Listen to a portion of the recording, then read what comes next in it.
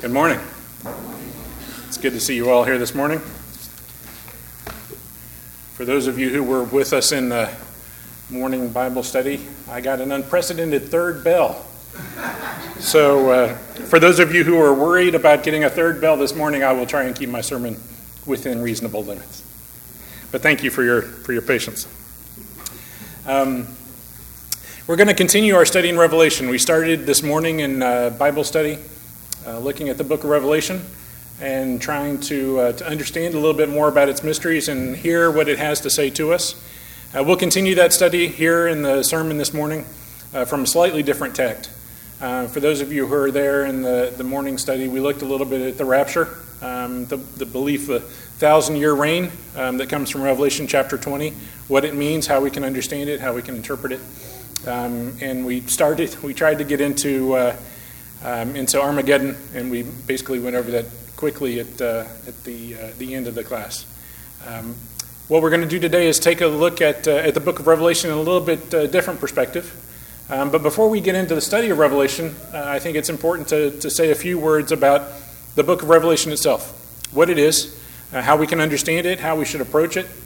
As with any scripture, as with any word of God that we have, we need to handle it correctly. We need to treat it with reverence and the respect as the inspired word of God, but we shouldn't be afraid of it.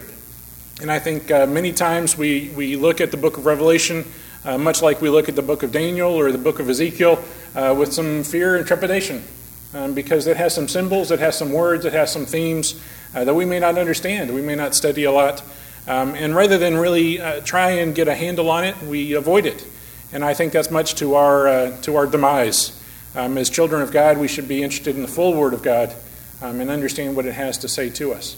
So let's approach the book of Revelation not with fear and loathing, not with something that's too great for us to understand. There are mysteries, there are questions that we will certainly have about the book of Revelation, but there are questions I have about the rest of the New Testament that I'm not able to answer.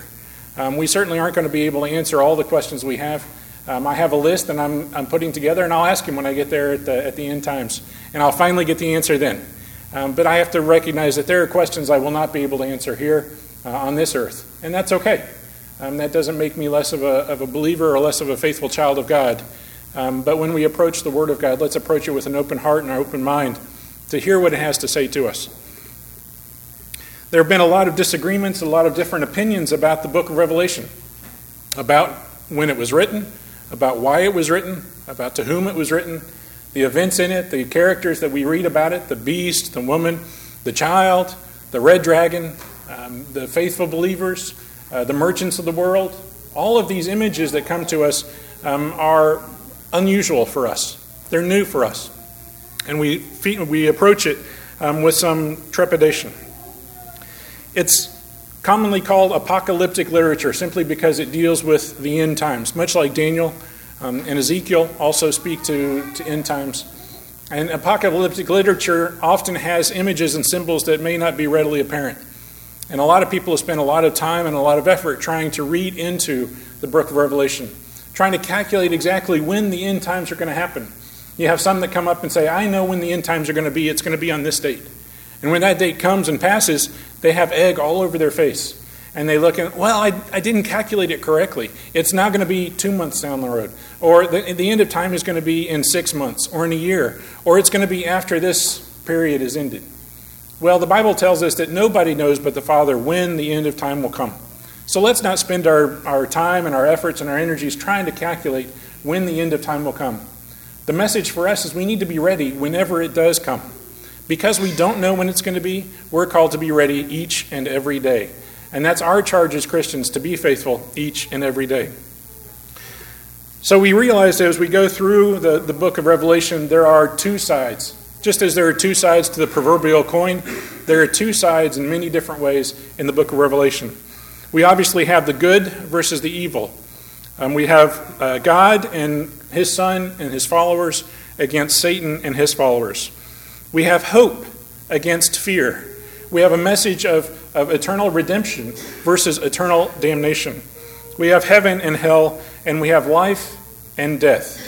So we have the opposites that the book of Revelation brings to us in a myriad of different symbols and signs.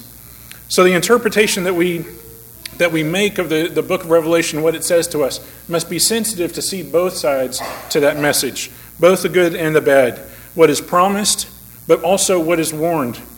Who is it written to? Why was it written? Who was the original audience? As we talked about briefly in the class this morning, we need to be careful to not limit the Word of God to simply being applicable to the first century church. It's easy and in fact commonplace, I believe, for people to look at the book of Revelation and say, well, it was written in the middle of the first century, therefore it relates to Nero, and the message that was given is really only applicable for the first century church. The images that are in the book of Revelation are really only meant to be understood by the first century church. Certainly the first century church understood them, and it was well understood and recognized by them. But doing so cuts the inspired Word of God short, and it says that there's really no applicability to us today.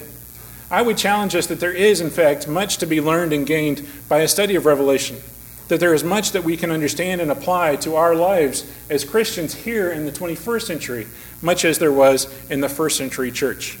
Certainly the first century church would have recognized certain symbols and individuals as contemporary events, as contemporary rulers. And yet those challenges to the power of God and the authority of God still continue to this day. They didn't end in the first century or the second or the third. They certainly are continuing on, and Satan is continuing to war against us each and every day. And it will continue to be so until he comes again. But let's take a look at the Revelation chapter 1 and verse 3, at the very beginning of the book. Revelation chapter 1 and verse 3. We are called as readers, as hearers of the word, to be active and diligent in that effort, in that hearing of what God's word has to say to us. Right at the beginning of the book, it says, "Blessed is he who reads and those who hear the words of the prophecy and heed the things which are written in it, for the time is near." Right at the beginning, we are called to listen, to hear, and to heed the message that's given to us in the book of Revelation. In fact, in the next couple of chapters, chapters 2 and 3, the letters to the churches, the 7 churches of Asia, they are called each and every time, 7 times, they are called to hear the message, hear what the Word of God says to them. And we, as children of His, are also called today to also hear. In chapter 3 and verse 3, we're called to hear. Chapter 3 of Revelation, verse 3. "So remember what you have received and heard, and keep it, and repent.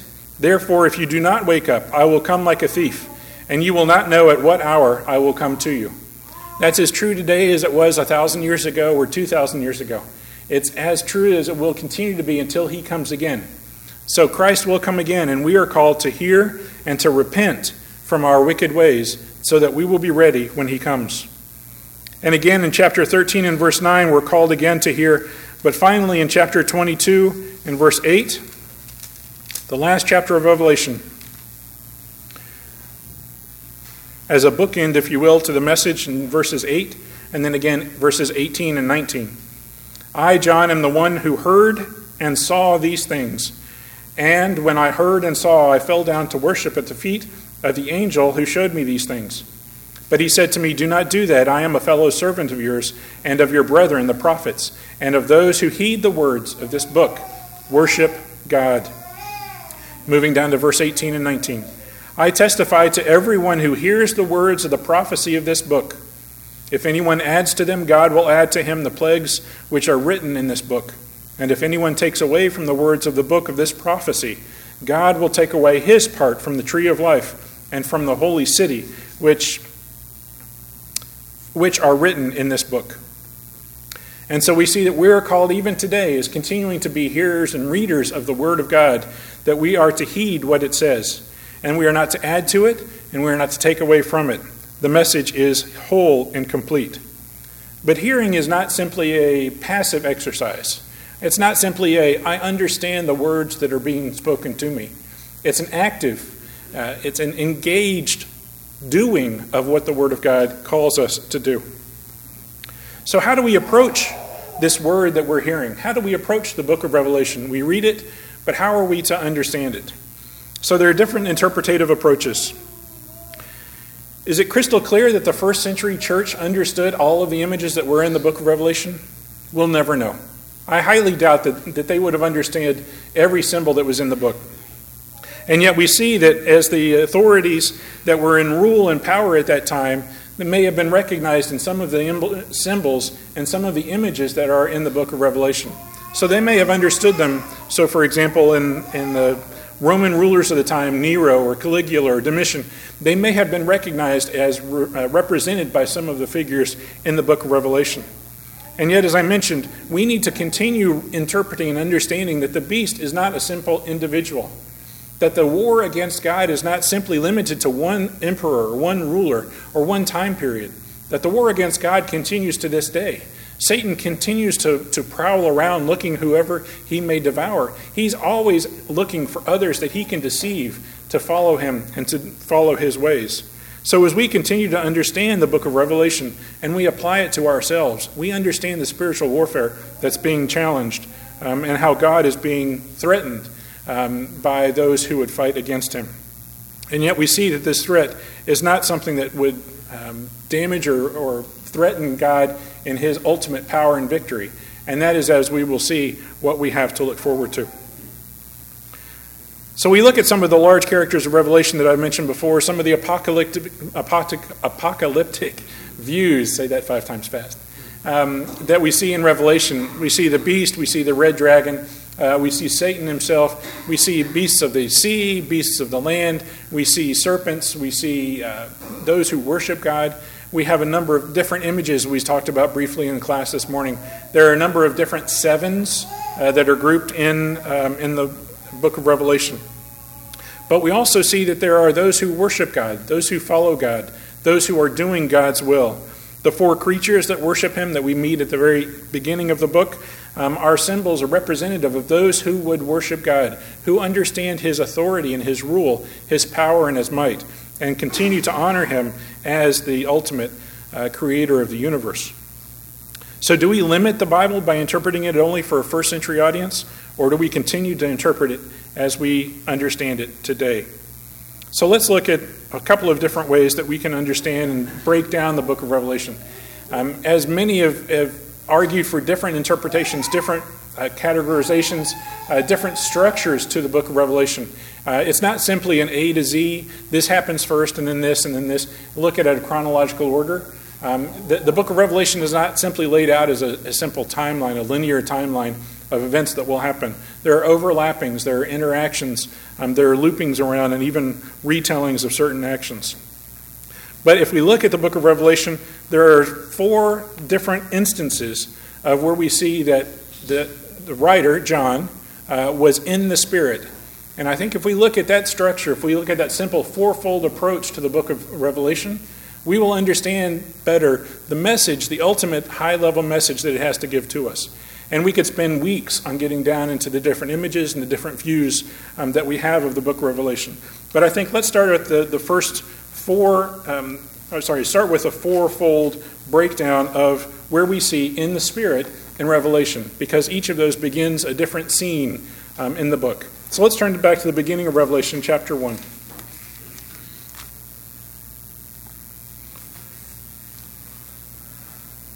Revelation chapter 1. In verse 10, where it says, I, and he's speaking again, John is speaking here, I was in the Spirit on the Lord's day, and I heard behind me a loud voice like the sound of a trumpet, saying, write in a book what you see, and send it to the 7 churches, to Ephesus, and to Smyrna, to Pergamum, to Thyatira, and to Sardis, and to Philadelphia, and to Laodicea. And then I turned to see the voice that was speaking with me, and turning, I saw 7 golden lampstands. And here he begins to recount the vision that he's given. The first time that John was taken in the Spirit, he was called to write down all that he was told. And in fact, there's only one instance in the book of Revelation where something is revealed to John, and he's told not to write it down. That's chapter 10, verse 4. All the other instances that John saw in the book of Revelation, he wrote down in this book for us today. And we have it here. So he was in the Spirit on that Lord's Day. And we see here that the Lord's Day, as we'll see in other passages as well, is not representative of Sunday or the first day of the week. But the Lord's Day is the day when he will be victorious, when he will ultimately reign and defeat his enemies. That's the first time where we find John in the Spirit on the Lord's Day, where he begins the vision of the book of Revelation. Let's turn over a couple of chapters to chapter 4 and verse 2. Again, there are 4 times where this is in the Spirit, is mentioned in Revelation. The first is in 1 and verse 10, chapter 1 and verse 10. The second is in chapter 4, verses 1 and 2. Chapter 4, verses 1 and 2 and following. After these things I looked, and behold, a door standing open in heaven, and the first voice which I heard, like the sound of a trumpet, was speaking with me. He said, "Come up here, and I will show you what must take place after these things." Immediately I was in the Spirit, and behold, a throne was standing in heaven, and one sitting on the throne. And he who was sitting was like a jasper stone and a sardius in appearance. And there was a rainbow around the throne, like an emerald in appearance. Around the throne were 24 thrones, and upon the thrones I saw 24 elders, sitting clothed in white garments and golden crowns on their heads.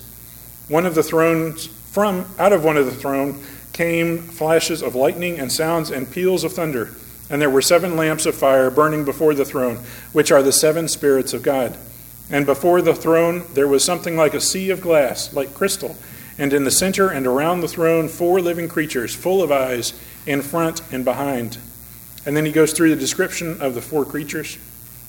And in verse 10, and the 24 elders will fall down before him who sits on the throne, and will worship him who lives forever and ever, and will cast their crowns before the throne, saying, "Worthy are you, our Lord and our God, to receive glory and honor and power. For you created all things, and because of your will they existed and were created." And so we see in the first time he was taken in the Spirit, he was called to recount the visions that he was given. Here in the second time that John is taken in the Spirit, he's revealed the ruler of the universe, the God Almighty, sitting on his throne, surrounded by the 4 creatures, by the 24 elders. And those who believe him worship him and sing his praises. So we see the ultimate power that God has right up front. And the second window that we have into the book of Revelation reveals the ultimate authority and power that God has. With that backdrop, with that understanding of who God is and the power that he has and how he should be worshipped, let's turn over to chapter 17 and verse 3. Chapter 17 and verse 3.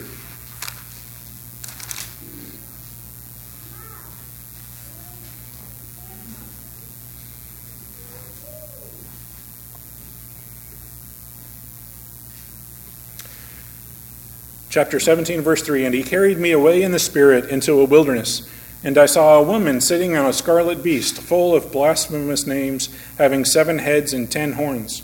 The woman was clothed in purple and scarlet, and adorned with gold and precious stones and pearls, having in her hand a gold cup full of abominations, and of the unclean things of her immorality. And on her forehead a name was written, a mystery, Babylon the Great, the mother of harlots and the abomination of the earth. And I saw the woman drunk with the blood of the saints, and with the blood of the witnesses of Jesus. And when I saw her, I wondered greatly. And the angel said to me, 'Why do you wonder? I will tell you the mystery of the woman and of the beast that carries her, which has 7 heads and 10 horns.'" And so we see here in the third time that John was carried in the Spirit, he's taken to witness the challenge that would be made against God and against God's authority and power. And yet we see, having already witnessed God's ultimate power and authority on his throne, that there is no threat to God's continuing dominance and rule.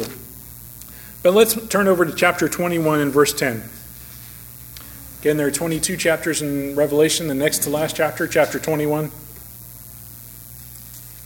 The fourth and last time that John is carried away in the Spirit. We've seen God, we've seen the charge that was given to John, we've seen the throne of God, and we've seen the woman Babylon who would threaten God. But here we see in the final instance where John is taken in the Spirit, chapter 21 and verse 10. "And he carried me away in the Spirit to a great and high mountain, and showed me the holy city, Jerusalem, coming down out of heaven from God, having the glory of God. Her brilliance was like a very costly stone, and as a stone of crystal clear jasper." And he goes on to describe the New Jerusalem. So we see here ultimately that God's victorious, And in these four simple ways, we have the overall structure of Revelation.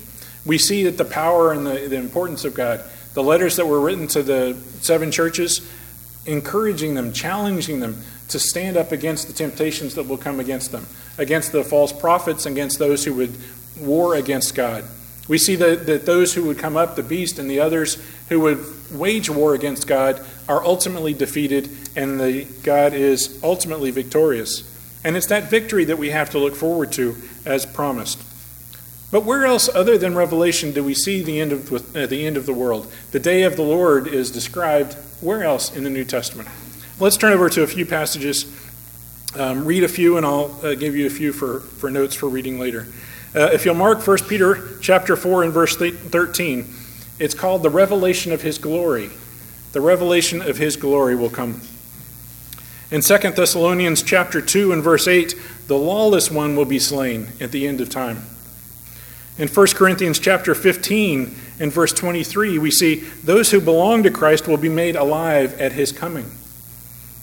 In 2 Timothy chapter 4 and verse 8, we see that those who are faithful until that day will earn a crown of righteousness, which echoes the crown of life that is promised in chapter 2 and verse 10 of Revelation. In 1 Thessalonians 5 and verses 1 through 11, let's take a look at 1 Thessalonians 5, verses 1 through 11.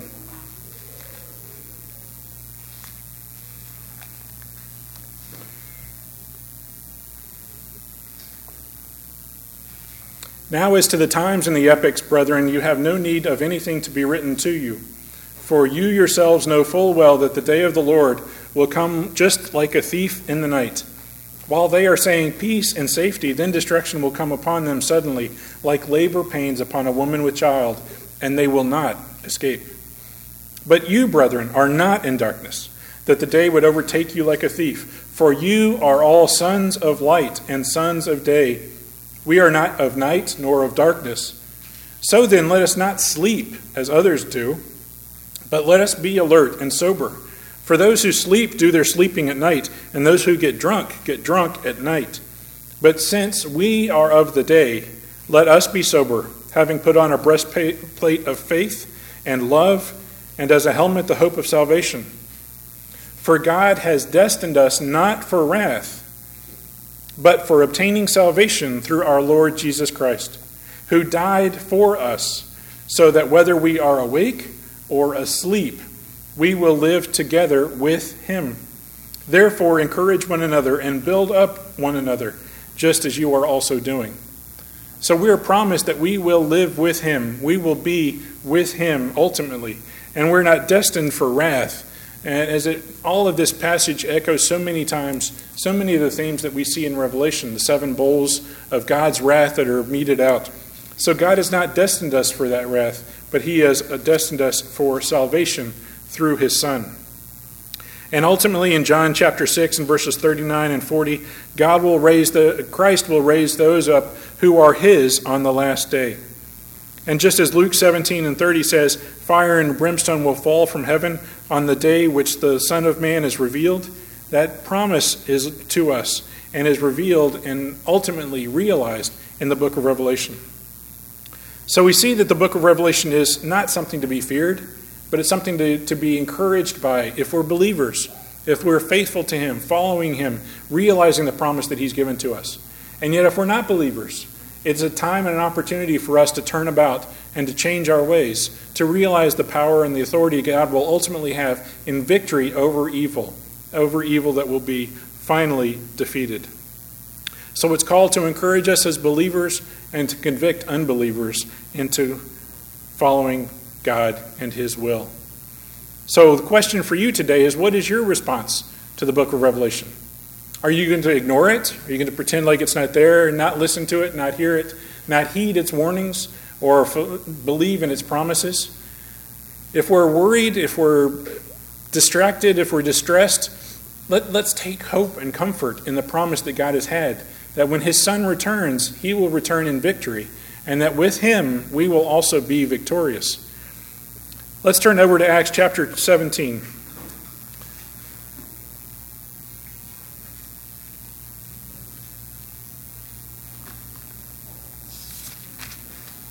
Acts chapter 17, starting at verse 29.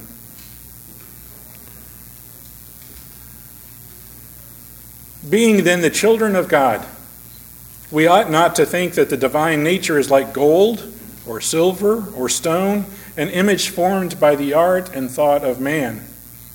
Therefore, having overlooked the times of ignorance, God is now declaring to men that all, everywhere, should repent, because he has fixed a day in which he will judge the world in righteousness through a man whom he has appointed, having furnished proof to all men by raising him from the dead.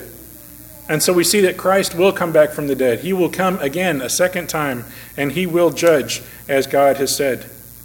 So now that you've heard the word, now that you understand the message that's been preached to you, the promise that you have, what will you do with it? In Luke chapter 13,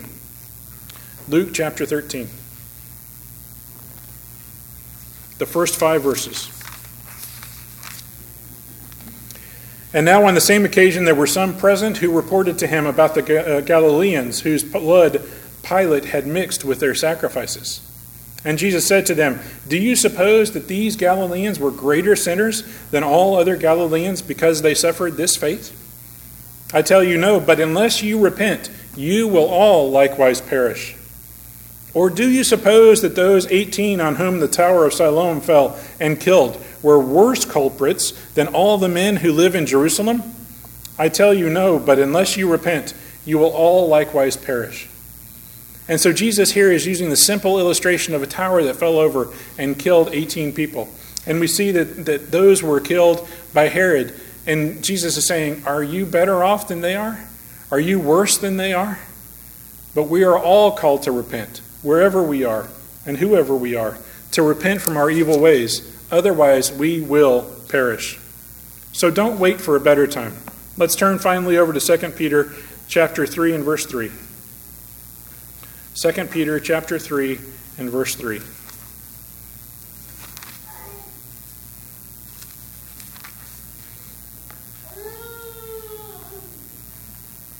And this is the prayer that I would have for each one of us today as we think about the call that we have to respond and to repent from our evil ways. Knowing this, first of all, and this is 2 Peter chapter 3, starting at verse 3. Knowing this, first of all, that in the last days mockers will come with their mocking, following after their own lusts, and saying, "Where is the promise of his coming? For ever since the fathers fell asleep, all continues just as it was from the beginning of creation.